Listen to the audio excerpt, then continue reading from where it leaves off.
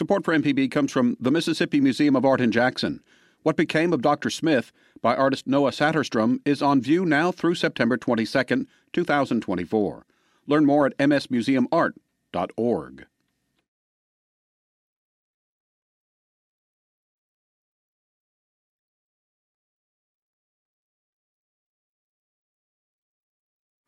Welcome to the Mississippi Arts Hour. I'm Malcolm White. I am your host today on this Sunday afternoon, and we hope that you are enjoying your Sunday wherever you are, whether you are in Mississippi, Alabama, Tennessee, Arkansas, Louisiana. MPB is proud to be your source for all things Mississippi, and particularly for us, the arts in Mississippi. My guest today is Julian Rankin. Welcome, Julian. Thank you. Good to be here. Julian hails from Oxford, Mississippi, and we'll talk a little bit more about his early life, but we want to let you know that he has a brand new book that has just been published entitled Catfish Dream. Its subtitle is Ed Scott's Fight for His Family Farm and Racial Justice in the Mississippi Delta, and I believe it was published by the University of Georgia Press. Is that right? That's correct. Part of the Southern Foodways Alliance series. They have a series called Studies in Culture, People, and Place that they published with the University of Georgia Press. So it was a collaborative effort. Now, did that have anything to do with the writers' colony that you participated in with the Southern Foodways Alliance? It is related. You know, a couple years ago, I started this whole process of writing this book in 2013 when I met the Scott family, was introduced to Ed Scott, and began thinking about, you know, what this might look like in book form. And then the Southern Foodways Alliance was generous enough to award me their first Rivendell Writers Fellowship at the Writers Colony, Rivendell in Sewanee, Tennessee.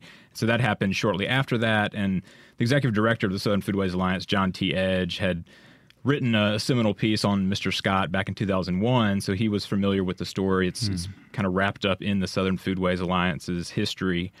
So it just made a natural fit. We didn't plan from the get-go for this to be the case, but as the book took form and came to life, it just seemed like a natural fit to make it part of this series. So the story centers around the life and family and struggles of Ed Scott Jr., who was born in 1922 and passed in 2015, right? That's right. He was the son of a sharecropper. You know, there's a junior, so there has to be a senior. Ed Scott Sr., his father, brought the family from Alabama to Mississippi in 1919. So Ed Scott comes on the scene as a Delta youngster in 1922, and we follow his whole life, some epic journeys, but the kind of high point, the apotheosis of this all, the crescendo, was when he became the first non-white owner and operator of a catfish plant in the nation. And that happened in Lafleur County, Mississippi, and it happened because of discrimination, institutionalized discrimination from the U.S. Department of Agriculture. So he was a part of the civil rights movement in the 60s and had his own battle with racism in the 70s and 80s. And as a result, he thought outside the box and became, a historical figure. Well, did this take place while Mike Espy was at the Department of Agriculture? Mike Espy was not the agriculture secretary at the time. The one at the time when this all came to pass, there was a lawsuit in 1997, was when this came on the scene as a class action suit, and Dan Glickman was then the agriculture secretary. So Espy had preceded him, but the discrimination went back to 1981 and had gone for many others before that. But as the legal process does, it moved rather slow, and we can get into kind of the trajectory of all that. But all that's to say is, back to Ed Scott's father, he was a sharecropper. He sharecropped for 9 years outside Glendora, Mississippi, which is right on the border of Tallahatchie and Lafleur counties, until he was able to buy his own land. So he became a landowner, started buying up 120 acres here, 120 acres there to give to one of his sons, and they had a lot of children, 10 children. Some died in childbirth, but a whole family of farmers. And so he was buying land for his children. They were working the land together, and they like to say it was borderless. Whose name was on the deed didn't matter. This was a black farming family who was building this empire of self-determination in the Delta. And Ed Scott lived into that and took the torch from his father and proceeded to expand that those holdings and do a lot of really revolutionary things in the Delta.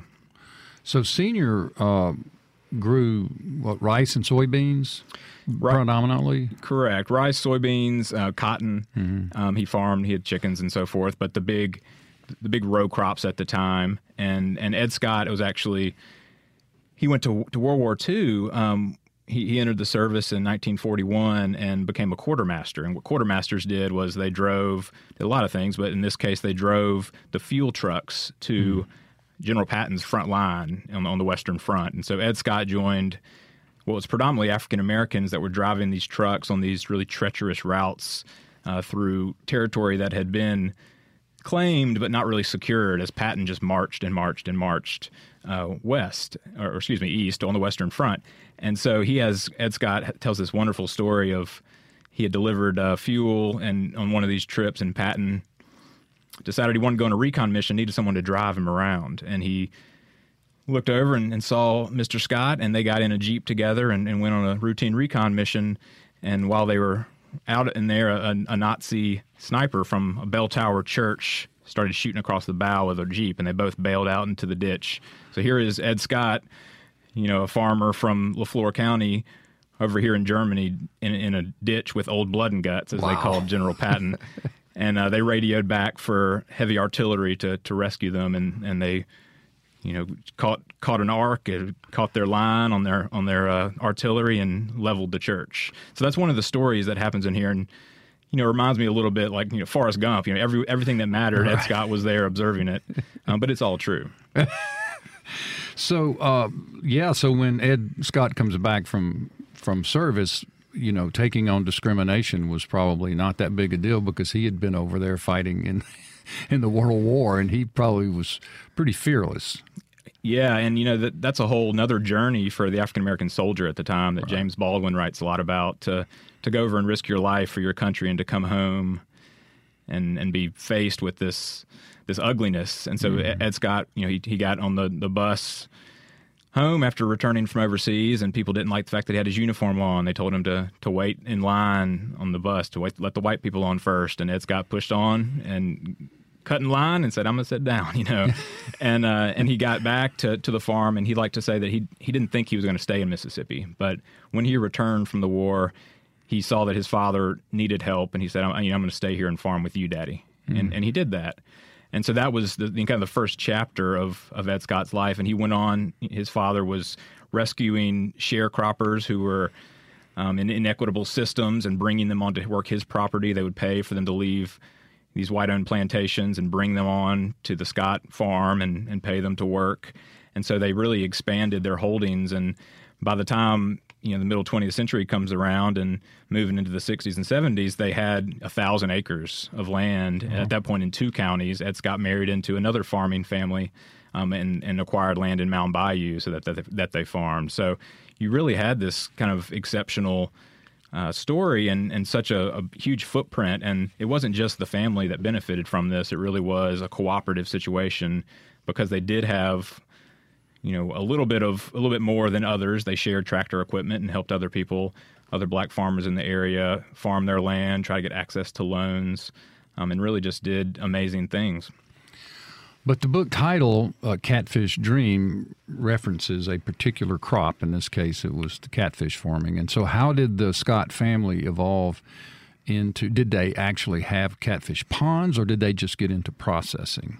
So the way it worked, it was in response to what was happening in the Delta. So, with the row crops, the high time in row crops, we'll go to 1978. Ed Scott likes to say, or did like to say, he passed in 2015, that he made $1 million in rice, had a huge rice festival. Bluesmen came and played. Everyone, celebrated the harvest. And this all happened at the end of the 70s. But meanwhile, there was a lot of global market volatility in these row crops. There were various reasons for this. It was a grain embargo with Russia. There were other factors. But the Delta, as a community, as a farming entity, was looking for another alternative that was more stable. And that was when people started getting into catfish. Mm-hmm. And so he also went to the government for the first time for money in 1978 and asked for money. And he got a little bit, but it set in motion a catfish journey, if you will, that brought him up against some of the largest discriminatory forces in the nation. Because that industry was already dominated by white farmers, and they weren't about to allow an African-American farmer into that cooperative, I would assume. As he says, they gave me just enough money to get me in trouble. And the rest is history. My guest today is Julian Rankin. Julian has a new book. I guess this is your first book, isn't it? It is. That he has just written and published called Catfish Dreams. It is the biography of Ed Scott Jr., who was the first African-American to participate in the catfish farming industry, but was a, 2 or 3 generation Delta farmer from sharecropping forward. So your book covers what span of time? So 1922, or 1919 rather, when Ed Scott Sr. comes, Ed Scott Jr. born in 1922, and then it goes all the way up to 2015. Mm-hmm. So that's quite a bit to bite off, but Ed Scott lived through all that. And I think we forget sometimes, if you live through the entire 20th century, what you've seen, starting with Mule and being part of these world wars, seeing civil rights happen right in front of your eyes. He marched across the Edmund Pettus Bridge at Selma. He fed activists during the Meredith March in '66 when they came through the Delta. He was there when Fannie Lou Hamer inaugurated her Freedom Farm cooperative nearby. And so to see all this and still to live into the 21st century with this one dream. I mean, he articulated this in 1989 in an oral history that I've found, that he said, it was my dream to grow these catfish, and my motto is don't stop chasing your dream. And, right. This is my dream, and I did it, And was the process, were you able to interview him? I was. So when I met him in 2013, he was, in his 90s and in a wheelchair, and he was had some health issues, but his mind was still sharp, and he took me back, and he gave voice and cadence to these people and to these stories. He brought the people who weren't there to speak for themselves alive and spoke for them.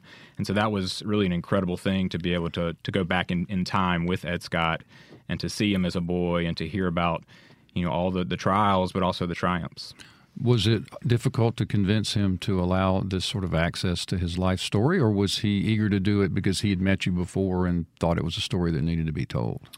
I think there's always a trust-building process in this kind of work, but the family was advocating for this telling. Ed Scott's daughter, Willena Scott White, is the family historian, and she was looking for a story or a documentary, a movie, any number of things, because she knew how important this story was. So I think that really was a blessing to be able to have the collaboration of the family. And Ed Scott's own son, Isaac Scott, there's a whole slew of Scotts who really shared these intimate details of their life. And with Ed Scott personally, he seemed very pleased and honored to tell his story. And the humor that he had, I mean, obviously there were times when we all shed tears, but the humor he had about what he had seen, he was really a raconteur and a Delta storyteller of the highest order. Can only imagine. He'd seen a lot, or if not having seen it all. So did the Southern Foodways Alliance and did they play a role in connecting you to him? And was this sort of an extension of an earlier project that they wanted to see done, or was this just an idea you had all to yourself? It was a little serendipitous. I heard about Willena Scott White's desire to tell this story, and I connected with her and said I'd love to come visit you all. By the time that happened and I began interviewing, I then let John T. Edge at the Southern Foodways Alliance know, and he was pleased to hear this. I interviewed him for the book as well, and then it went from there. So the story was separate from the Southern Foodways Alliance, and then we joined forces, as they say, to make it happen. Well, that's great. All right, my guest today is Julian Rankin. He has a brand new book out entitled Catfish Dream. It can be purchased at all the independent bookstores across the great state of Mississippi. He will be touring and promoting the book and doing readings and all of the usual carrying on that goes with that. We're going to take a little break, listen to some music. This tune, the first tune is entitled Tallahatchie River Blues. It's by Maddie Delaney, recorded in 1930. It comes from the Oxford American Southern Music CD number 13, which is all Mississippi music. And Maddie Delaney lived in the Chula area. Also is rumored to have spent some time in Goodman. But either way, let's enjoy some Tallahatchie River Blues. Welcome back to the Mississippi Arts Hour. I'm Malcolm White. I'm your host today. I'm in the studio with Kevin Farrell and his Electric Socks, and with Julian Rankin and his Catfish Dreams book. Welcome back, gentlemen. Thank you. So, Julian, you were raised in Oxford. Talk a little bit about your growing up, your childhood, and were you born in the hospital in Oxford? I was not, and that's actually it's a good segue. I was technically born in Atlanta. Well, I was born in Atlanta. That's what the birth certificate says. And Okay. but I don't have any memories of that. When I was 1, we moved to Shaw, Mississippi, which is a little blink and you'll miss it town in Bolivar County near Cleveland. So my father was at Delta State at the time, and so I've actually in the process of thinking about this book and thinking about my own time. 1989, 1990, I was in Shaw, Mississippi, across from a cotton gin, playing with my cat Rupert and getting into all kinds of country trouble. And meanwhile, Ed Scott over there and a few counties over was battling the federal government. So I've thought about that a lot. But I grew up in the Delta until I was about 5, and we moved to Oxford at that time. And so my formative years of childhood were in Oxford. The memories of the Delta are those early childhood, really vibrant memories that you have when you're 3 and 4 that seem almost like they didn't happen. But Oxford was where I started kindergarten and went through 5th grade in Oxford, and talking about bookstores, Square Books up there, and being neighbors with the Howarths and growing up around that atmosphere. That was before the end zones at the football stadium were like they are now. You could hang your feet over the side. That was when John Grisham was still around, and all the wonderful Oxford landmarks and culture that was there. I was really fortunate to grow up in that atmosphere, and so that's really kind of set the stage for the rest of my life, thinking about stories and Mississippi, and the fact that stories aren't just told by the heroes. They're just told by people. Real people write stories, and that was what I think set that trajectory up for me. So your dad is Tom Rankin. Tom is a photographer and a professor, and was with Delta State, then went to the University of Mississippi, and now is in North Carolina. Yes, he's at Duke. And what is his position at Duke? For a while, for 15 years, he ran their Center for Documentary Studies, and not long ago he moved over to be able to work and do a little more hands-on teaching, and is now running their MFA in Experimental Documentary Arts. Oh, okay. And you went to high school in Oxford? I did not, actually. I moved away. My father took the Duke job in 1998, I suppose. So when I started 6th grade in North Carolina. So okay. It was a pretty clean break of half my life had been in Mississippi, and then by the time I graduated high school, half my life had been in North Carolina. And I went to college at the University of North Carolina and then came back to Mississippi. And so now I'm back on the Mississippi side of that equation, where I've lived here longer than anywhere else. But I did split my upbringing there. So I may have falsely said in the beginning that you were from Oxford. What do you call home? Where do you say you're from? I do say I'm from Mississippi. I think JoJo Herman might have said this. I heard this quote. When people ask, I tell them I'm from Mississippi because, well, it's a lot cooler. Sounds cool to say that, but I do feel like JoJo's from New York, isn't he? That's right. Anyone can claim Mississippi. I think that's the secret to it. But during your time in Oxford, you were around. You mentioned John Grisham, but also Larry Brown. Was Willie there then? He wasn't living and teaching there anymore, but of course he was around. Mm-hmm. And I could be wrong about that. Again, I was a young boy, Yeah, but my biggest fondest memories in terms of that kind of cultural circuit was Larry Brown, the kind of dinner parties. I call them that in quotations, at his house out in Yakna, where there would be a big bonfire and everyone would sit around and talk about everything under the sky. And Bill Ferris was a neighbor of ours. He lived catty corner, and so Charles Reagan Wilson was there and is my godfather, and so I got to grow up in this really magical place. My childhood home was about 100 yards away from Faulkner's grave, and so we'd be playing baseball in the yard, and people would pull up over on the side and say, "Where's William Faulkner's grave?" And we just point down the hill. You'd say it's a long fly in right field. That's right. To Faulkner's grave.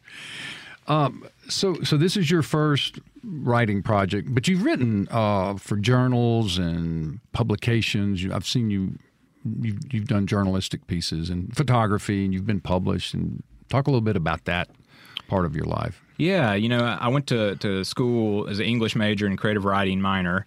I would have majored in creative writing if they would let me, but so I came out of that at the University of North Carolina wanting to tell stories. I think I'd always thought, I'll just be a fiction writer, but I wasn't real good at fiction. Mm-hmm. Never have been.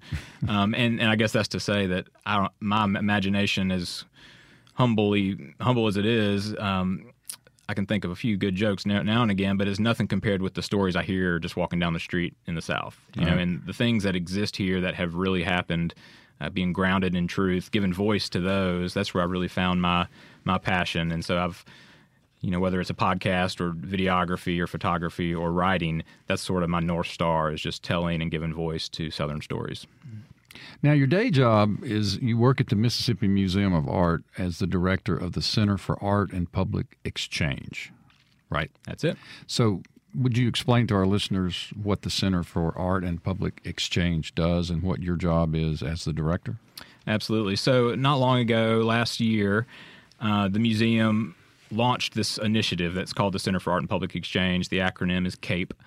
And this is an initiative funded by the W.K. Kellogg Foundation. And the purpose of CAPE is to use visual art, interactions with artists, all kinds of projects and outreach to inspire new narratives in contemporary Mississippi and to increase understanding between people of different backgrounds. And so what really that means is, it's the power of art meets the power of the people. It's creating a platform for conversation about issues that may be thorny in our history, or learning to look at things from a different perspective, empathy building, and just thinking about how art can be a portal to seeing the world through another's eyes and how that can benefit contemporary society. So we have exhibitions, we acquire art, we're housed within the Museum of Art.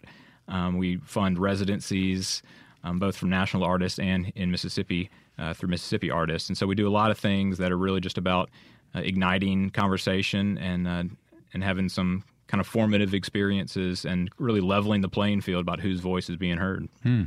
But before that job, you were also at the museum working in communications and public relations. I've been in Mississippi 8 years or so, and I've worked at the museum all that time. And so public relations, and started in that and worked my way up for a while. I was the director of marketing and communications for the 3 years prior to taking over this role managing CAPE. Was this your first job at the Mississippi Museum of Art out of college, or did you work in North Carolina or somewhere else before you came back to Mississippi? I did a few weeks at a restaurant. A few weeks. I think I can understand that. Yeah, running food at a Cajun restaurant in North Carolina, which they had to fly crawfish up. We don't know how good we got it down here where you could get it, but it was a delicacy up there. It's kind of a Creole. It was called Papa Mojo's Roadhouse. So that was a good time. And you were a food runner. I was. I wasn't even serving and taking orders. So that was my first time working in a restaurant, but I think that's a good thing for people to do. But not long after that, I did one other stint. I did an internship in Washington, D.C. with Senator Thad Cochran the summer of 2010. And so January to June of 2010. And so after that, it just kind of happened that it concluded my time up there, and I decided after reconnecting with those roots and Mississippi on that level that I wanted to come down here. And so I drove down to Mississippi, and I had to get a new car, and I got my grandmother's old Buick. That was part of the trip. And then I just did interviews around town. I think I did one with you at the time, just seeing what might be available and seeing how things worked. And in Mississippi fashion, things just kind of happened. And I was fortunate enough to get a foot in the door at the Mississippi Museum of Art, and that was, again, 2010 in the summertime, and that was history. You still got your grandmother's Buick? I do not. It died on me a little bit. She died, and then it died, and that's the story. But it served me well. I did a lot of trips to the Delta and Oxford and around the state, and it adds to the story when you have a good ride. Indeed, it does. So are your grandparents all Mississippians or not? They're not. My mother's side of the family, which the Buick came from, they're Crystal Springs folks, so the tomato capital of the world, and that's where we grew up visiting. My father's family is from Louisville, Kentucky, so they're horse breeders and Kentucky Derby people. And so that's the whole other side, a different side of the South. And he claimed Mississippi, of course, when he worked and made his kind of career doing folklore and teaching here. But my mother's family was always just south of Jackson. And we didn't mention, or I didn't mention, that your dad, Tom, used to work at the Mississippi Arts Commission. That's right. I don't remember what his title was. I think he was the folk and traditional arts director, what Maria is today. That would make sense. Yeah. He and John Horn had that job for a while. Senator John Horn had that same job. I was wondering, if if you think you could handle them if they were your employees. I don't know. I don't think so.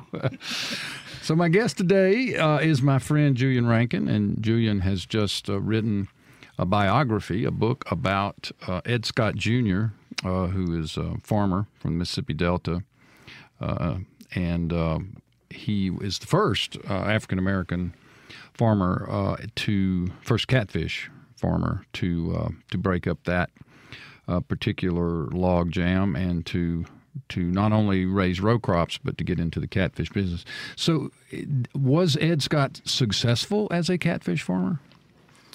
I mean, I think everything's relative. I think the thing to keep in mind that I try to tell people about this story is, the thing that it teaches us, I think, in contemporary society is Ed Scott doesn't teach us about farming cotton or rice or catfish, though he did those jobs very well.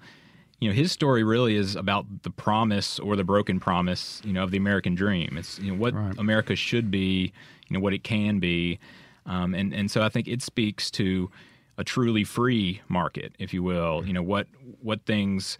The opportunities, that's all he ever wanted was an equal opportunity. And so that where we stopped talking earlier was when everyone got into catfish and he wanted to do this. And he went to the government and asked for money, and they said, you don't have any catfish ponds. So he got a little bit of money from them to keep row cropping, and he decided to dig his own ponds. So over the course of 1980 and 81, he and his family dug up 160 acres of fields and made them grave basin deep catfish ponds. Mm-hmm. And then he went back to him and said, I got my catfish ponds. And that's when they gave him, enough money, as he says, just to get him in trouble. And even though it wasn't enough, it was about a third of what you would need to start a catfish farm. He filled it. He got the hydro going. He got the water in place. He got hatchlings. He hatched his first crop, and then he proceeded to find a place to process them. And this is where he never intended to be a processor. Right. And that was really his historic thing. It wasn't just catfish farming. There probably were other African American catfish farmers, but there weren't African-American catfish farmers who had vertically integrated their business. And so when he went to a local white-owned processor, around 1981 to see if they'd process his fish, you had to have stock in the plant. And as his lawyer told him, who had inquired about stock, he said, Mr. Scott, I speak straight with you. I couldn't get you no stock on account of the color of your skin. And so Ed Scott said, well, that's not going to stop me. So he set up a tour of that plant, and he's walking around the plant with the tour guide, and the tour guide's like, so, Mr. Scott, you got catfish? He's like, yeah. He's like, you got any stock in the plant? Ed Scott's like, nope. He's like, you got anything lined up with any live haulers who will take your fish? He's like, nope. He's like, well, what the hell are you going to do with your fish then? Eat them? And Ed Scott says, yeah, something like that. I'm down here seeing what you're doing that I can't do myself. And so he went home, and over the course of the next months, he turned an old tractor shed into a catfish processing plant. And in 1983, in February, he opened what was the first ever African-American owned catfish processing plant in the nation, and he had his fish at that time. But just to answer your question, it didn't last because the government then came for the fish themselves. They in 1983, he'd been getting government money through USDA. The agency program was called the Farmers Home Administration, and they decided that he was a risky venture. And this was where the kind of discrimination was really insidious because, having debt in farming is not an unusual thing. He had a couple $1,000s in debt, I'm sure, like every farmer does. It's as normal as wearing boots out into the field. Right. But they said he's a risky venture, so they'd foreclosed on roughly 1,000 acres, and they had claim to everything except for the ponds he had dug with his own money, the processing plant, but they even took the fish, which he'd fed with some of his government money. So he was left with a processing plant and a problem. But he had a solution, and he kept going. Well, we'll talk about his solution when we come back. We're going to take another break, listen to a little bit of music. This tune is entitled Storm Through Mississippi. In 1951, this is Henry Green. This is a story about a tornado up in Tupelo. So this is Storm Through Mississippi. Welcome back to the third and final segment of this edition of the Mississippi Arts Hour. I'm Malcolm White. I'm your host. My guest today is Julian Rankin. Welcome back, Julian. Thank you. Julian has just written and published and released a book entitled Catfish Dream, and it is a biography of African-American farmer Ed Scott Jr., born in 1922 and passed in 2015 from the Mississippi Delta. And you recently launched the book. You had an event both at Lemuria and Square Books. The Lemuria is actually August 9th, so that one is coming up. But we had a wonderful celebration. We decided to launch the book in Oxford, Mississippi at Square Books, honoring a little bit of my childhood, I suppose, but also just the wonderful the legacy that is Square Books. And Southern Foodways Alliance was up there, so that was our launch event. And the Scott family, they were along for the ride, and they've been coming to as many events as possible and really giving their voice. As I alluded to earlier, the collaboration between myself and the family has been what's made the book. I mean, I thank them for including me at the very beginning, but also through all these rewrites and figuring out, what is this the story? Everyone's got a different story. Let's see what we got here. And they opened up their archives to me, and so that was really beautiful. But we've had a bunch of some nice events, and we got some ahead. And the book festival's coming up. We're going to be a part of that. And for anybody out there who wants to, who can't remember everything I've said so far, there's a website, www.catfishdream.com, where there's a timeline of Ed Scott's life. There's all the events and everything else, and an archive of resources. So I would just throw that in there too. So the Lemuria signing is still coming up. It's August 9, did you say? Correct. And then the book festival, for those of you who don't know, is August 18. Now, are you on a panel? Are you speaking involved in the book festival beyond just having the book there? I'll be on the Delta panel, and I'll be moderating the panel about the art books, which I'm sure there's a fancier title than the panel about the art books, but I'll be moderating that one and speaking on it through the lens of this book on the Delta panel. So it'll be a wonderful opportunity to do that and pay homage to the story on that stage. So for those of our listeners who've not yet had the privilege to attend, our Mississippi Book Festival, I believe, is in our third year this time. It takes place at the Capitol in the downtown Jackson. Writers, publishers from all over are coming August 18. It's certainly a highlight of the summer in downtown Jackson. And so if you're interested in Julian's book or Jesmyn Ward and her work and thousands of other writers who are coming and other books, independent book publishers, big-time book publishers, it's quite an event. So please join us. The Mississippi Arts Commission is involved, and we really enjoy it. I'm going to be moderating some panel, and I have no idea what panel that is, but I'll be glad to be involved. So let's pick up where we were on a bit of the story, just not to tell it all, because we want people to go out and buy the book, of course. But you had taken us to the place where the federal government came and seized Ed Scott's fish, the very fish that they had financed because he was a risky investment for the federal government, who had, prior to that, supported him in every way possible. What a interesting twist. That's right. And the federal government, they were pouring billions of dollars into heartland agriculture at this time to keep it alive. And so this is an important, agriculture is important to America, and they wanted to help farmers out. They would, forgive loans of hundreds of thousands of dollars if they liked you. But they didn't like Ed Scott, and it was because he was, as they said, a big black farmer who was out of his depth. And so Ed Scott, for just a few months, from after he built his catfish processing plant and opened it in 1983, within months of that, the foreclosures came. The federal government didn't want to lend him any more money, and the local banks, who the loans had been going through, had to come and take the land. They were pretty much forced to do so.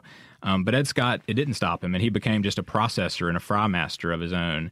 And at this time, he was employing dozens of African-American workers, white workers as well, but people in his plant. And the catfish processing plant is not a luxurious position. It's not a glorious place to work. You're chopping heads and sucking guts, and there's viscera all over the floor. But the people who worked there, he had a core of women who called themselves the Dependables. And I love the Dependables because they when I spoke to them, it's like they just picked up their conversation from back in the 80s. They were talking over each other and talking about how they could do everything the men could do and more, and they could. There was one character, Essie Watson. She went into labor at the skinning table. Her water broke mid-fish. Wow. And then she took herself to the hospital and then, had her son, and before long she was back working. But they loved that job because Ed Scott was able to really change the paradigm of what the management of a plant was in the Delta. It wasn't discouraging people from unionizing. It wasn't the reports of sexual assault and all the rest of carpal tunnel. That was a huge issue. Right. All these OSHA violations. Ed Scott trusted his workers and gave them the pride and the dignity of working for something that they believed in. And Ed Scott's wife, Edna Scott, was also a part of this story. So in the 80s, as they're as they're still processing catfish and trying to kind of open up markets all over the country because the catfish boom is on, Edna Scott builds a kitchen and cafeteria as an annex to the house. And so she's feeding the plant workers every day, and farmers from all around come and eat at her place. So the catfish that Ed Scott's processing, when they were still in the pond, it went from pond to plate. Even after that, Edna used things from her garden patch and cooked more fish and fed people in that rural region of the Delta. So it really was a family affair, and I think it celebrated, what food can mean in terms of, again, the American dream, or at least the promise of owning something and having access to the markets. So Ed Scott was going, up to Cincinnati to Kroger headquarters. His son Isaac has a wonderful story about driving up there in a retrofitted bread truck that they used to carry their fish and wowing people in a Cincinnati Kroger with a spider skimmer and a Fry Daddy at the end of the cereal aisle. People who never had catfish before, and then they wanted to come back for more. So he did everything he possibly could to make this work. It was just a matter of time before the industry and the government, who still had a resentment against Scott, was actually starting to constrict the supply lines, because Ed was trying to buy fish cash from other processors, but all these people were enmeshed in this federal program. And so that was a really unfortunate thing. And it's important to say that the way the USDA worked at the time was the people who had the final say were these local supervisors. So these were local people who represented the federal government that were making these decisions. There was really no oversight. And as I alluded to earlier, this all came to a head in the late 90s when USDA realized that something was wrong. All these civil rights complaints had been piling up. They hadn't been answered since the Reagan administration, they found. They'd found thousands and thousands of complaints from farmers all over the country about this kind of treatment, and nothing had been done. Wow. So Ed pushed on, but in the end, did he get out of processing and catfish farming and revert back to row crop? Ed Scott, they closed their plant around 1990, and Ed Scott didn't actually farm again. Never did. He cooked fish, and he was celebrated at the Southern Foodways Alliance Symposium in the early 2000s. He was at 1998. He was actually President Clinton had an initiative on race, and so they had a big conversation at Ole Miss, and Ed Scott was the chairperson of the labor panel. So he spoke about this in those kind of forums.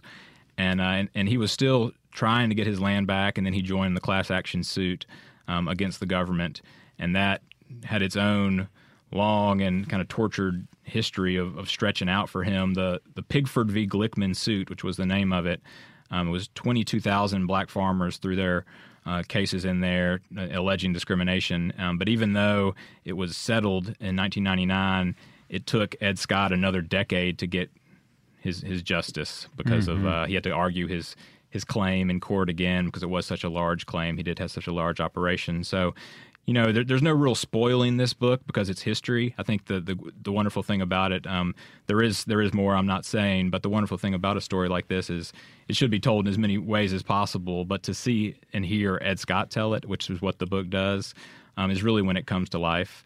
And his perseverance is what stands the test of time. And so I think that's why he's a man that should be remembered. And as you said earlier, you were able to actually meet and interview Ed himself and his family. And so was it a course of many oral histories, or just a few sessions with him and then digging back through the family history? I probably spoke with him for about 6 hours total, which isn't that long of a time. But then I expanded it to his daughters and sons, grandsons, the plant workers, people he had farmed with, his lawyer. And so I kept expanding that. And then meanwhile, I was digging into the history of the court case that they had the archives for, all kinds of documents. And then after I had all that, which, my primary source material were the oral histories, then I went back and read other things and kind of tried to map out with more specificity, what was the Western Front like with Patton, or what day did James Meredith get shot in DeSoto County before he came down to the Delta, before the people, other civil rights workers joined him and had that march that Ed Scott fed them on. And so that was really what was the wonderful journey about it. And again, why this story, I think, opens up so many possibilities for conversation is that to live at a time that Ed Scott did and many other people have is to be in proximity to these cataclysmic and societal events that really changed the course of American history, and he participated in it. Mm-hmm. So for you, what was the timeline like for beginning, getting the contract, starting the work, and how long did the book take to come to fruition? So like I said, I did a lot of my interviewing over 2013 and 2014 and began writing it. Since it was my first book, I didn't know where to start.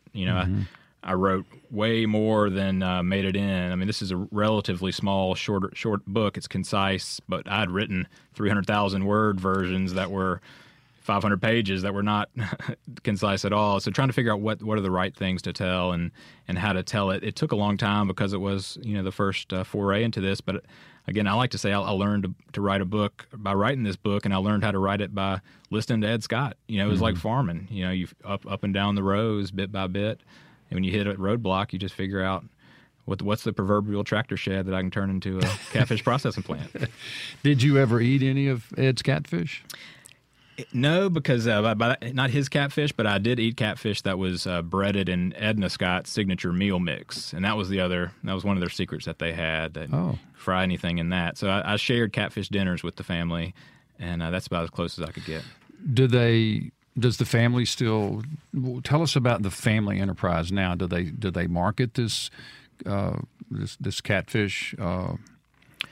So they're done with catfish. But, they're done. Yeah, but what happened with the court case, that Ed Scott did get a settlement, and his daughter, Willena White, so they didn't have the land at that point. I mean, the land was in government inventory. The government had bought it up, and Willena White, after they'd got their land, she was looking in the paper and saw that, lo and behold, in the public land auctions, these tracts of land, they look an awful lot like my dad's.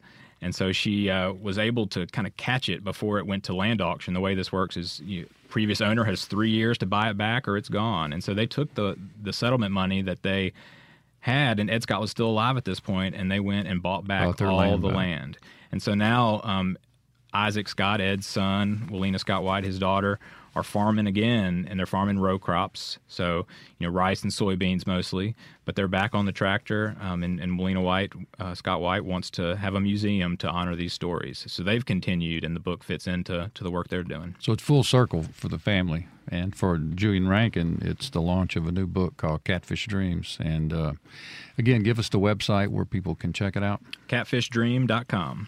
And if you're looking for Julian during the daytime, you can find him down at the Mississippi Museum of Art, running the Center for the Art and Public Exchange. Thanks so much, Julian, for coming in and talking about your new book. Good luck on that. You can find it again at all the locally independent bookstores across Mississippi.